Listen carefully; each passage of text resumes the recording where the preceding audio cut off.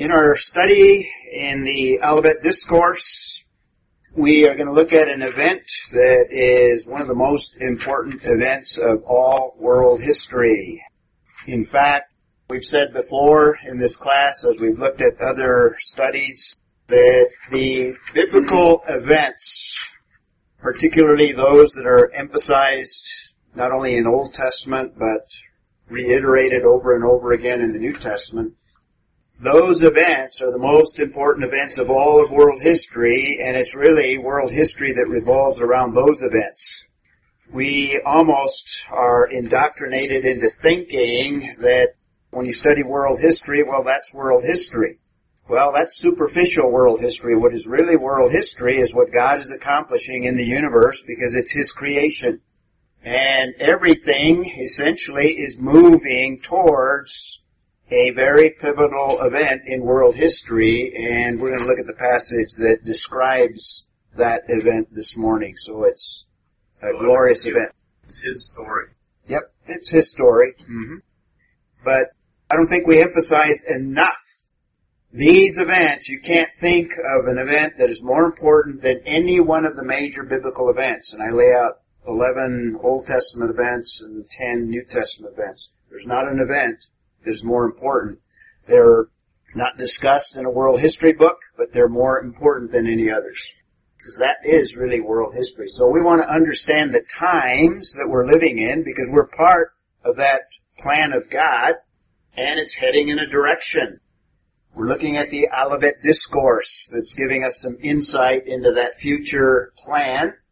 And when the disciples were listening to the Lord Jesus Christ, over Jesus' shoulder was the ancient city of Jerusalem, and they had something of a view like this background slide there, taken from the Mount of Olives.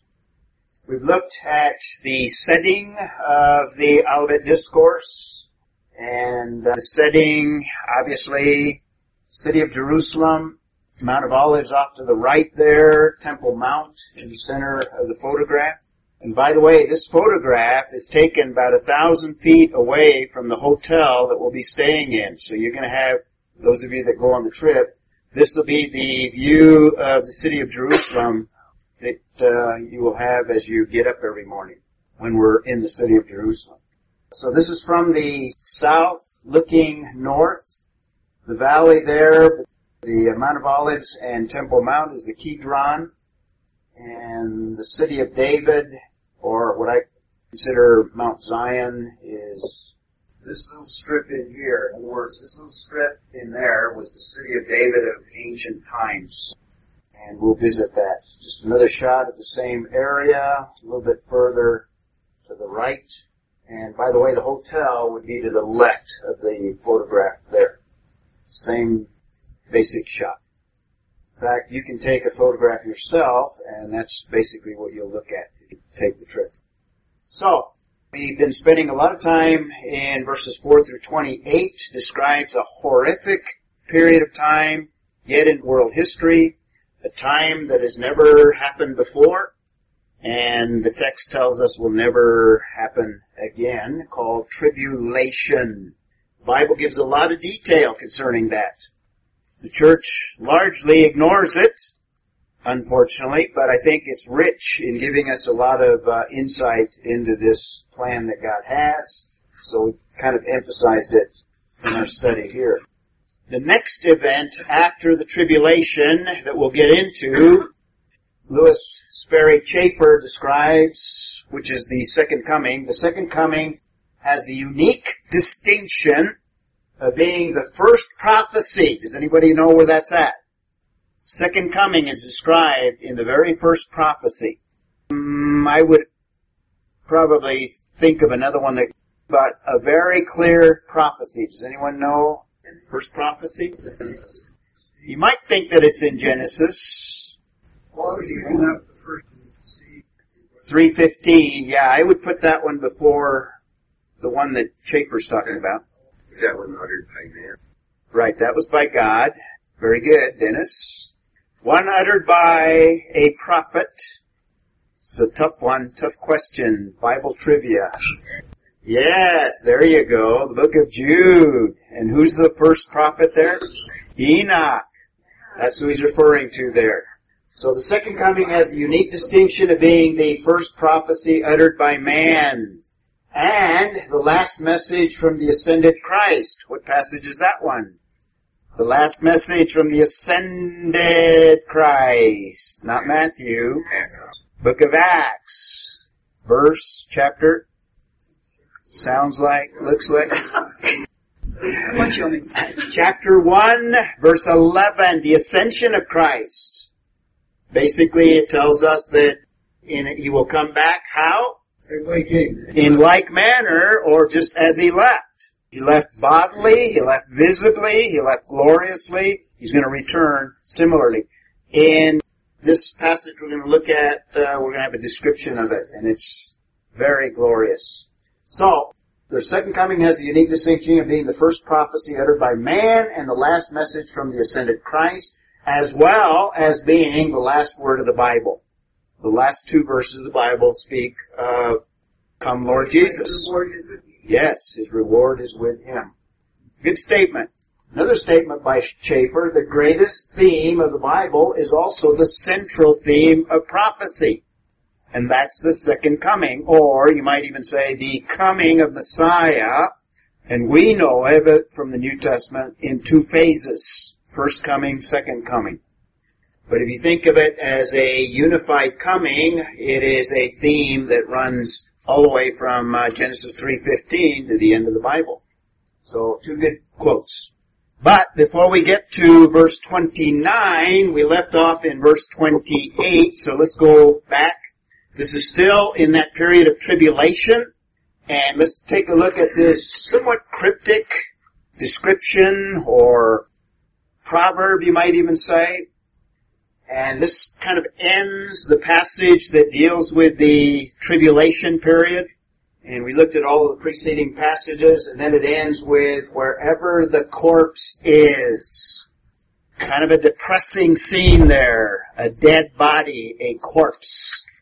Wherever the corpse is, there the vultures will gather. So it's something some consider, in fact, not too many commentators. In fact, I hesitated to go in this direction because I couldn't find, generally, there's nothing new under the sun. So somebody has written something about the right interpretation of virtually every passage. And I had trouble finding a commentator that was going in the direction that I thought the passage was alluding to, and I'll get into it in a moment. But then I finally found one that mentioned what I'm going to share with you. Most of them refer to it as something of a proverb. And it's cryptic. And it has this idea that there's this great corruption. A corpse kind of represents and pictures corruption. But I think there's more to it than that, and we'll get into that in a moment here. Corpse indicates corruption and death. Some look at the nation of Israel, the unbelieving portion, the nation that rejected Messiah, even during this period of time, is just a dead nation, a dead portion. And certainly the rest of culture is basically on its last legs. And had the days not been cut short, what? No one would survive. So basically a dead corpse of no value, of no hope of resuscitation. And I think that's true, but I think there's a literal aspect to it. And most of the Olivet Discourse I see, you look at it literally first, and then maybe there might be some other meanings there as well. I think what we have is just a glimpse. And remember, Jesus just gives us little short statements that you can find expanded. And we've gone to the book of Revelation on several occasions to see a little bit more of what Jesus is talking about. And I think that's the case with this passage. And what he's describing here is the results of this tribulation period. The result of humanity, the result of world conditions is like that of a corpse. In other words, of no value, dead, lifeless, totally corrupt, totally useless. But it also, I think, refers to something, and you might turn to the book of Revelation for this one, and then we'll look at the passage that I think is in view. So this is kind of a picture, a visual for you. And then the last part, wherever the corpse is, and I think this is the key to understanding it, there the vultures will gather. Does anyone know what passage might be alluded to here? Some of you that are familiar with the book of Revelation? No, that's Ezekiel. That's Ezekiel 38. Yeah, the end product at the very end of the tribulation is the Battle of Megiddo. And in Revelation chapter 19, there's a description. So you might turn there and somebody be prepared to read it. Or where the corpse is, vultures will gather. Just another visual for you. There's what's described in Revelation 19, a great supper. Who's got the passage? Start in verse 17. Bob, read it loudly. Then I saw angels. Now this is described along with the second coming.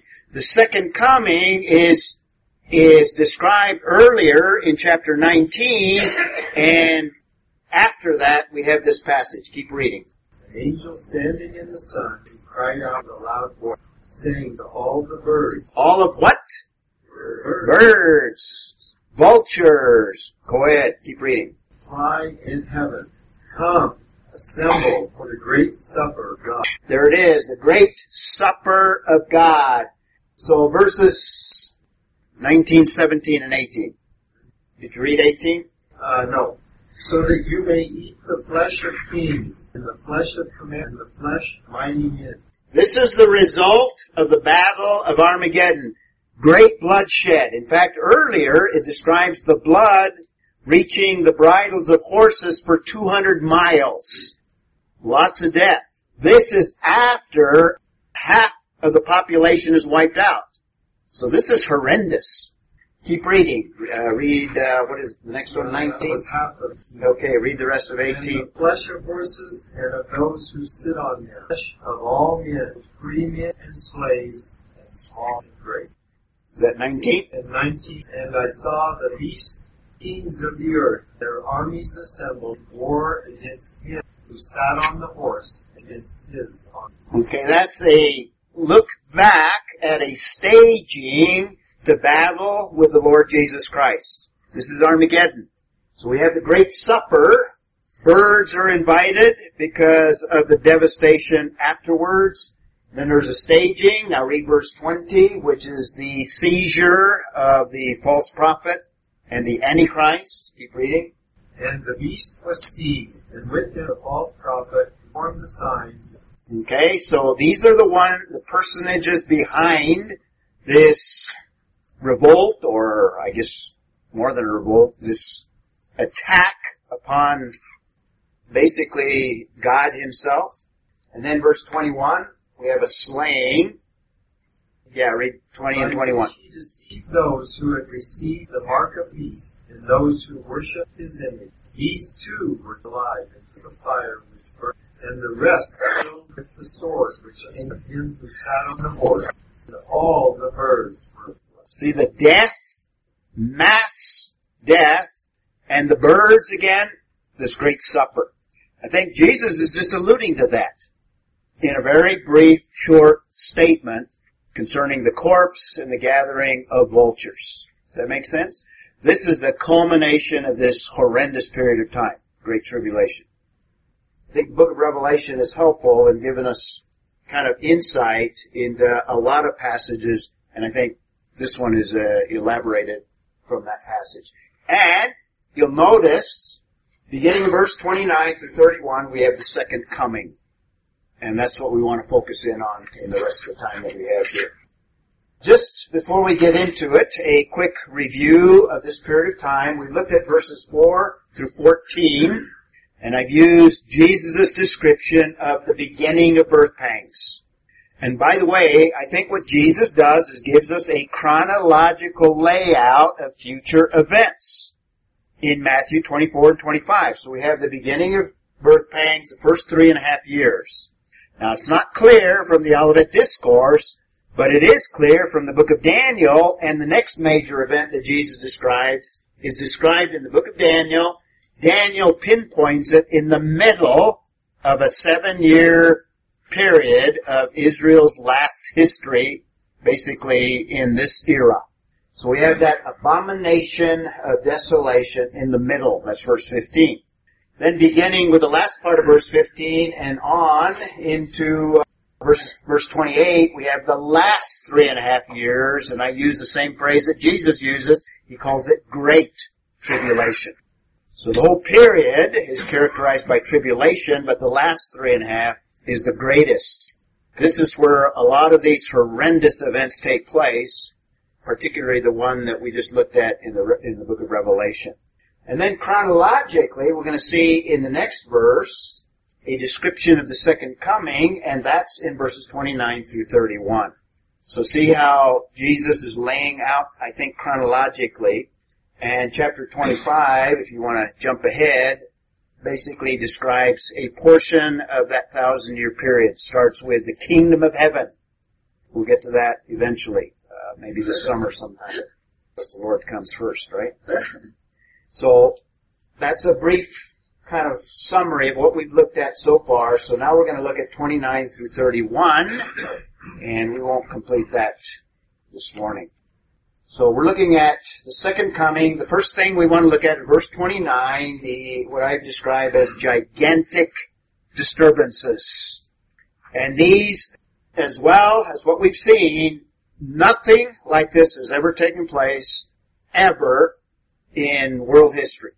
Now, some theologians that don't take a literal approach try to spiritualize these in order for them to fit within their theology, but it just really doesn't fit. Hopefully we'll see that when we look at other passages besides what Jesus describes. So let's take a look at verse 29, and it gives us the time frame right off the bat. Immediately after the tribulation of those days. What does that tell you? Is that clear enough? He's talking about immediately after that 7-year period of time. Daniel's 70th week. The things that we've been talking about for the last several weeks, months even. Now he's going to describe events that take place immediately. In other words, there's not going to be a day lost. There's going to be 1,260, is that the right number? 1,260 days immediately after. And that's the thrust of the Greek word there, immediately. In other words, no delay. And in context, this is already cut short. 3.5 years is already cutting it short. Had it gone further, no one would survive. But immediately after the tribulation of those days, then certain things are going to take place. Geophysical, astrophysical, and we'll look at each one of those. So, again, immediately after this period of time that is started with a covenant, Daniel makes that clear, Israel enters into a covenant with Antichrist unknowingly. That kicks off this 7-year period of time. I mentioned that God is going to raise up, probably immediately, simultaneously, or shortly after, within a matter of days at most, 2 prophets that are going to prophesy. Messiah is coming. Jesus was Messiah. Jesus is returning. Jesus is Messiah. The nation of Israel is going to have an initial response of 144,000. 12,000 from each of the tribes. They are going to be the stimulus for a tremendous revival. Parallel with these 7 years, I see chapter 6 of the book of Revelation, the 6 seals, going parallel and giving us kind of a preview of the entire period. At least that's the way I put the chronology. There's differences with good theologians, and some of them see the 3 sets of judgments somewhat differently. I'll describe that in a moment. But the 144,000 are the stimulus for massive conversion, the greatest revival the world has ever seen. But because Antichrist is taking control and takes control of the world scene, he is Antichrist. He is the second person of the unholy Trinity. Behind him is the dragon, who is Satan himself, somewhat the counterpart of God the Father. In the unholy trinity, the dragon is like the Father. And then there's a false prophet, so there's an unholy trinity at work during this period of time. Because of that, most of the believers that are converted in this period of time are persecuted, and most of them are martyred. And we've looked at some of the judgments. Trumpet judgments follow, and I see them as somewhat paralleling one another. Some scholars, very good scholars, take them sequentially. And there's support for both viewpoints, so you can take your pick. There's also, in the middle, we talked about the abomination that makes desolate. Things that we've alluded to, 7 bowl judgments. I think these will parallel trumpets and the last of the seal judgments. That's why at the end it becomes very, very intense, and things basically go to on the verge of total annihilation. At the end, we have Babylon, the fall of Babylon. That's Revelation 17 and 18. And Babylon has significance here. It's kind of the picture of world government. Just like Babel, here's the last worldwide totalitarian system. Economic, political, religious, all of those elements. And the Battle of Armageddon. And we looked at the end of it, or the results of it, in that Revelation 19 passage. That takes place at the end. Jesus is the one that basically ends that. And then we have the second coming. Which is the battle takes place at the end of 1,000 years then. I thought that was... No, that's a different one. That's different. Yeah, that's totally different. Yeah, we'll talk about that. We'll see it has a purpose. Yeah, Armageddon is at the end of the 7 years. Jesus introduces a new era.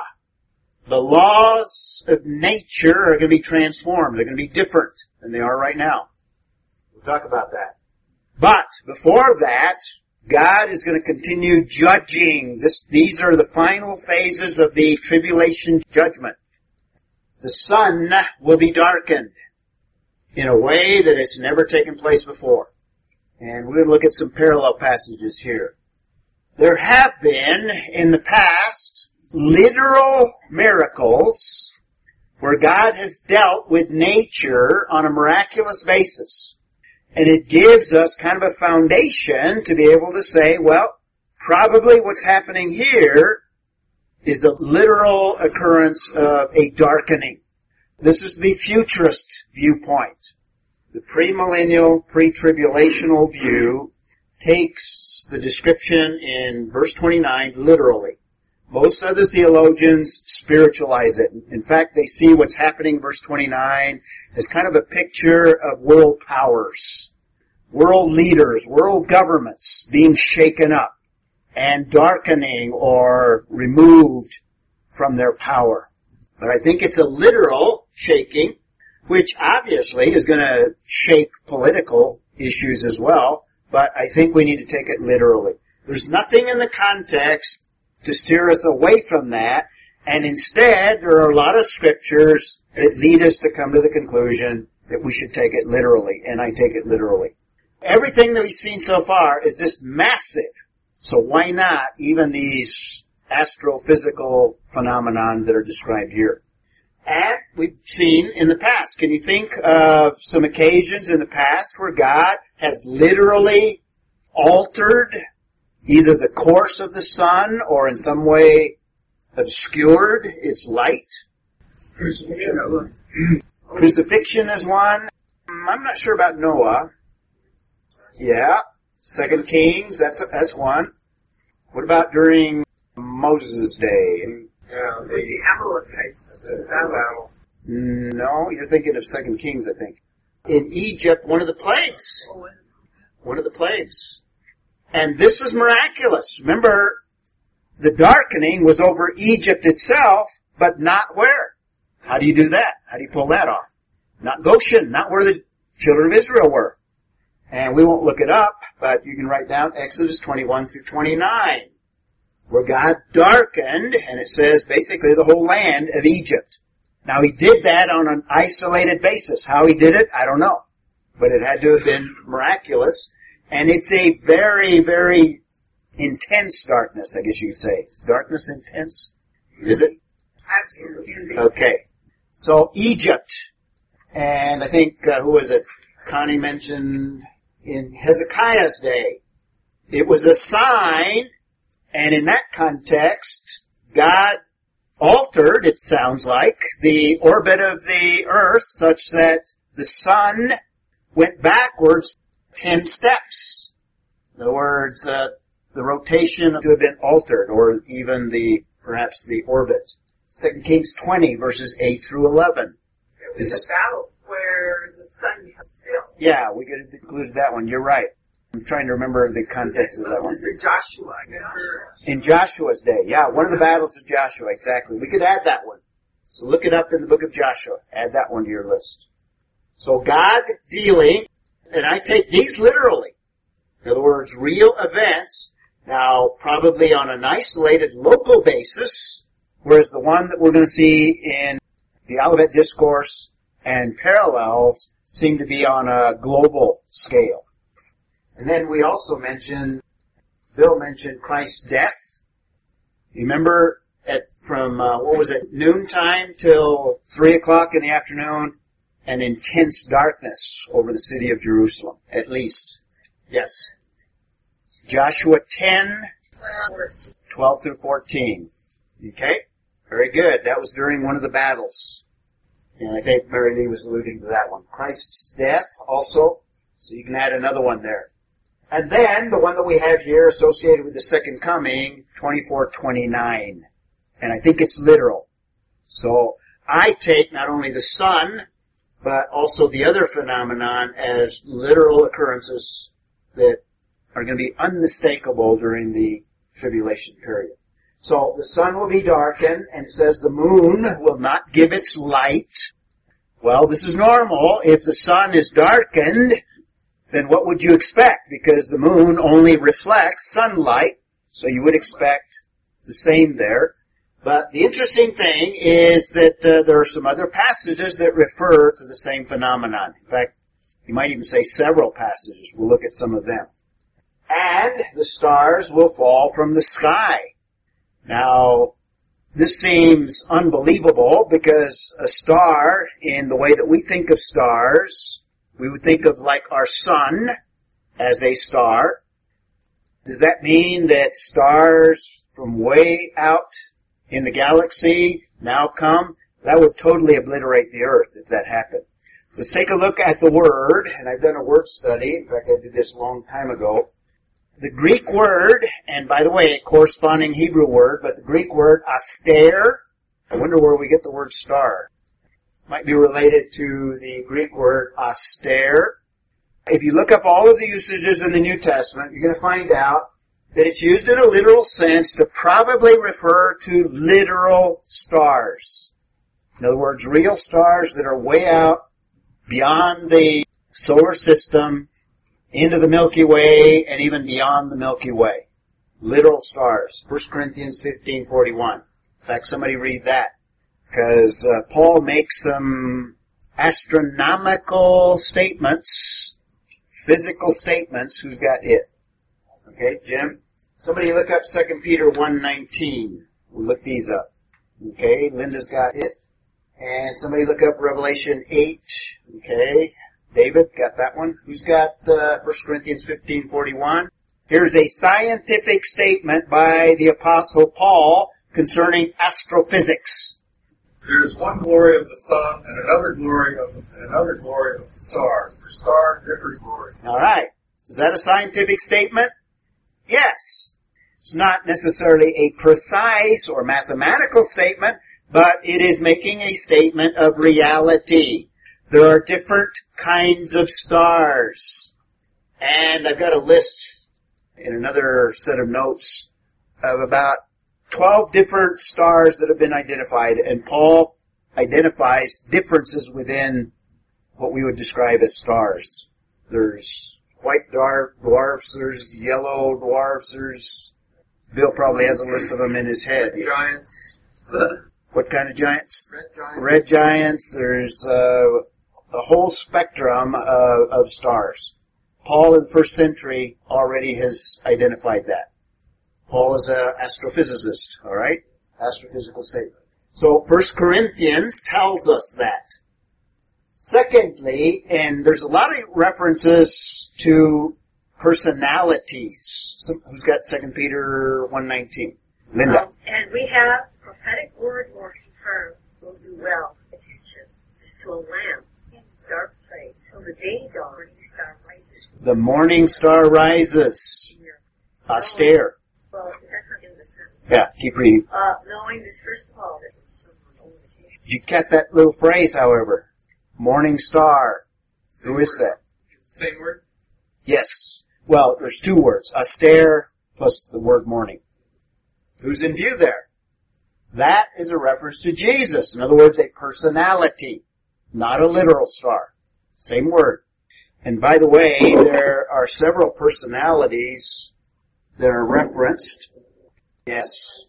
Angelic creatures sometimes are referred to as stars. In fact, another one, by the way, morning star, Revelation 2:28, also of Jesus.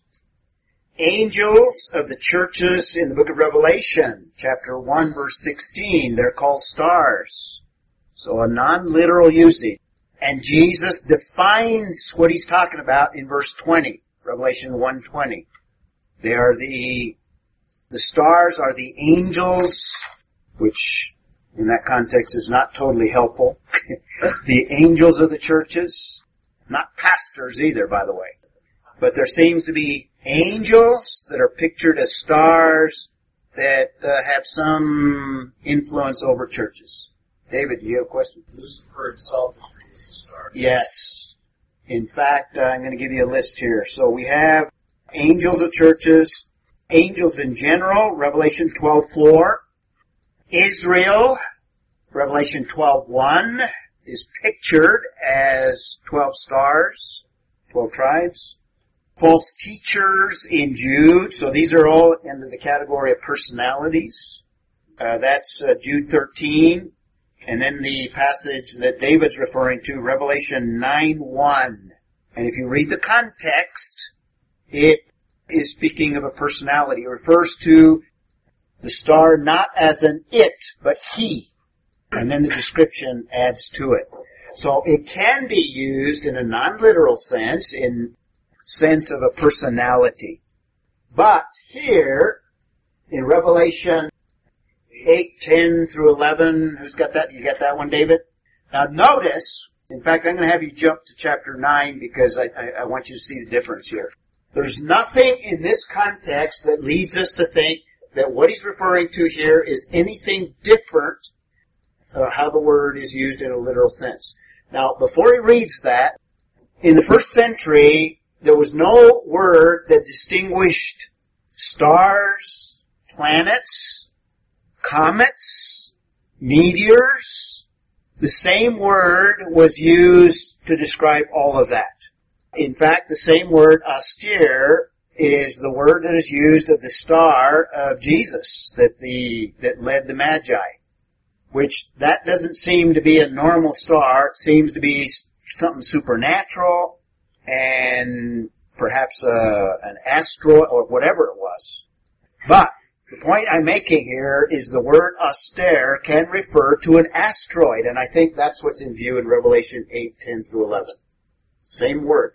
Want to read that one? The third angel sounded, and there fell a great star from heaven, burning as it were a lamp, and fell upon a third part of the mountains of waters. And the name of the star is called Brilliant. Okay, it's identified, and it has a particular role. It's one of the trumpet judgments. What is it? Fourth trumpet judgment or third? Right? Okay. And it calls it austere. And obviously, if it were a sun kind of star, it would totally obliterate the total solar system, actually. So it probably, in that context, refers to an asteroid, possibly a comet, or a meteor.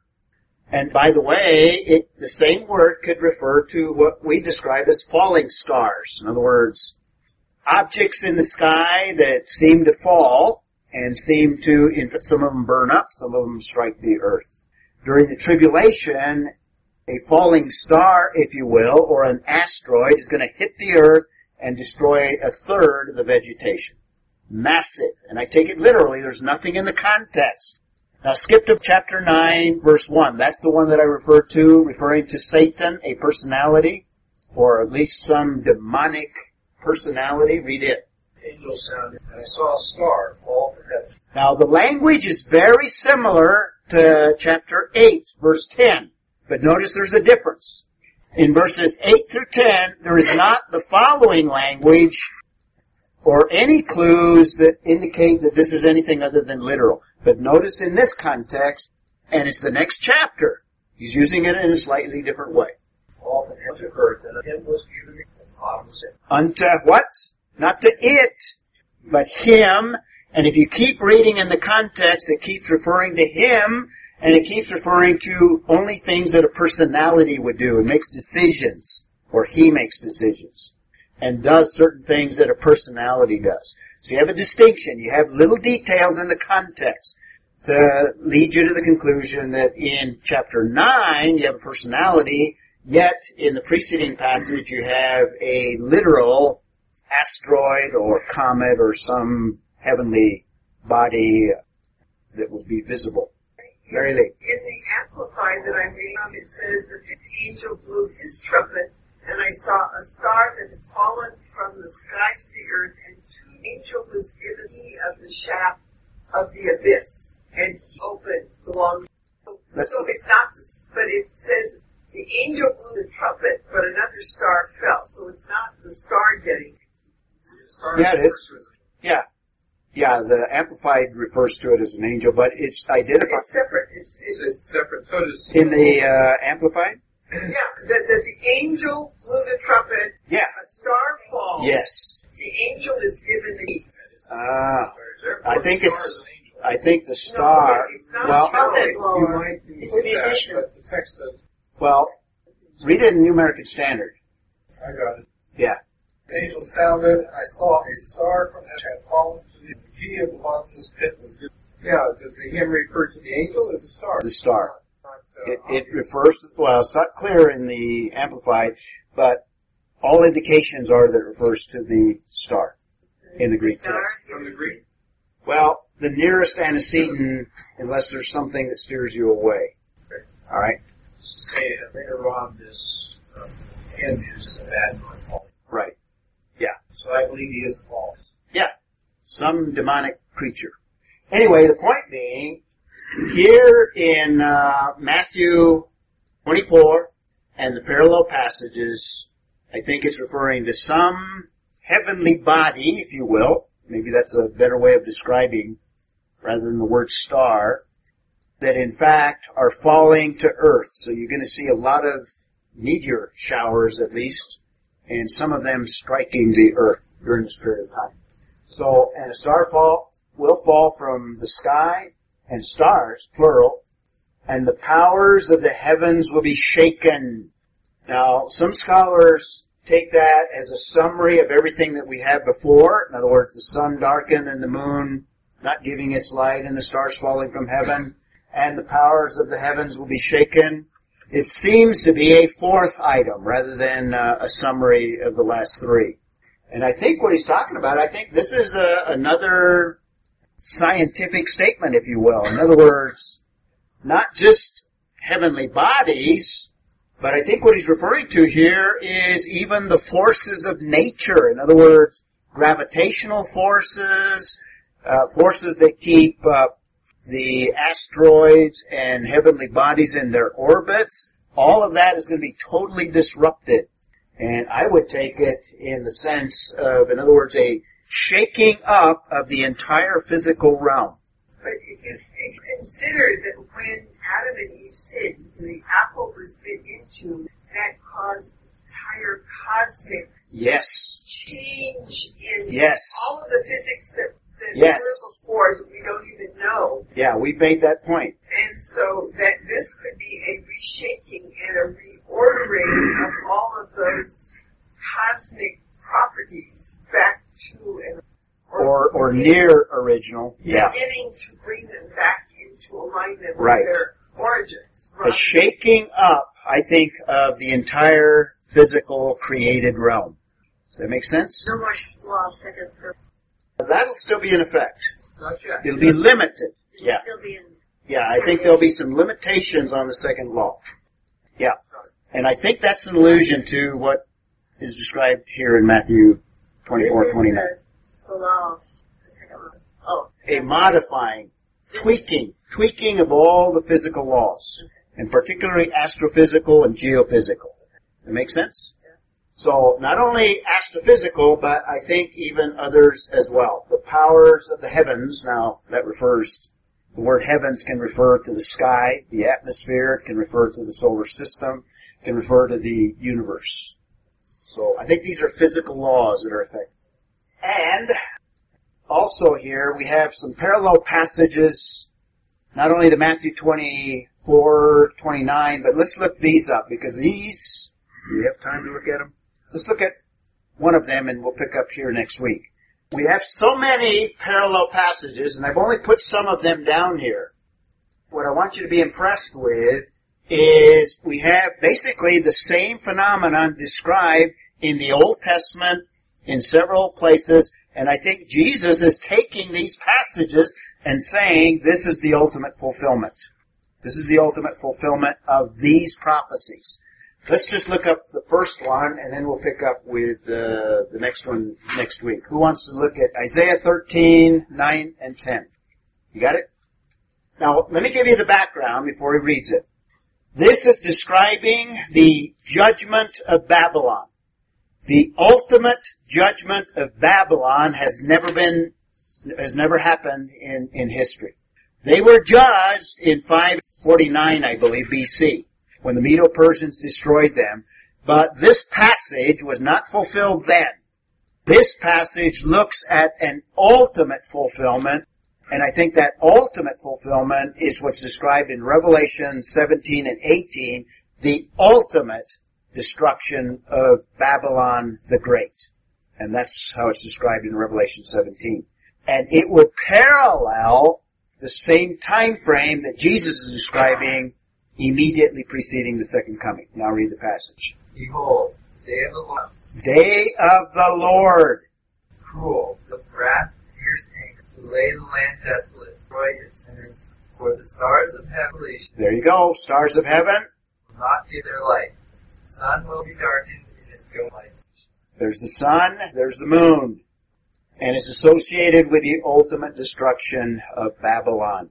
And then we have another day of the Lord passage in Joel, and I think we have some more descriptive words at the end of the last seal judgment. They all parallel. You might look them up. Next week we'll pick up there and look at them. 13. Okay, the shaking of the heavens. Very parallel. I think Jesus is alluding to the same passage. I think he's also alluding probably a combination of the Isaiah 13, the Joel 2 passage, and there's even another passage that I don't have on the screen. We'll look at those next week. A closing thought, we can praise our Lord, as Mary Lee did, for His glorious coming. We can see in verse 31 that we will return with Him. And that period of time will be unimaginable. Who wants to close? Mary Lee's got it. Father, we give you praise and thanks as we study this. We thank you that you are indeed restoring your gracious reign over all of creation. Father, I also lift each one of us up that we will be trusting you. We will not be shaken in faith or resolve to magnify your, we will hold firmly to that resolve. Part of your solution, part of those who are swept away. Father, strengthen us, sustain us, equip us, that you through us to accomplish. May we be part of your solution. Let's properly pray this in Jesus' name. Amen. Just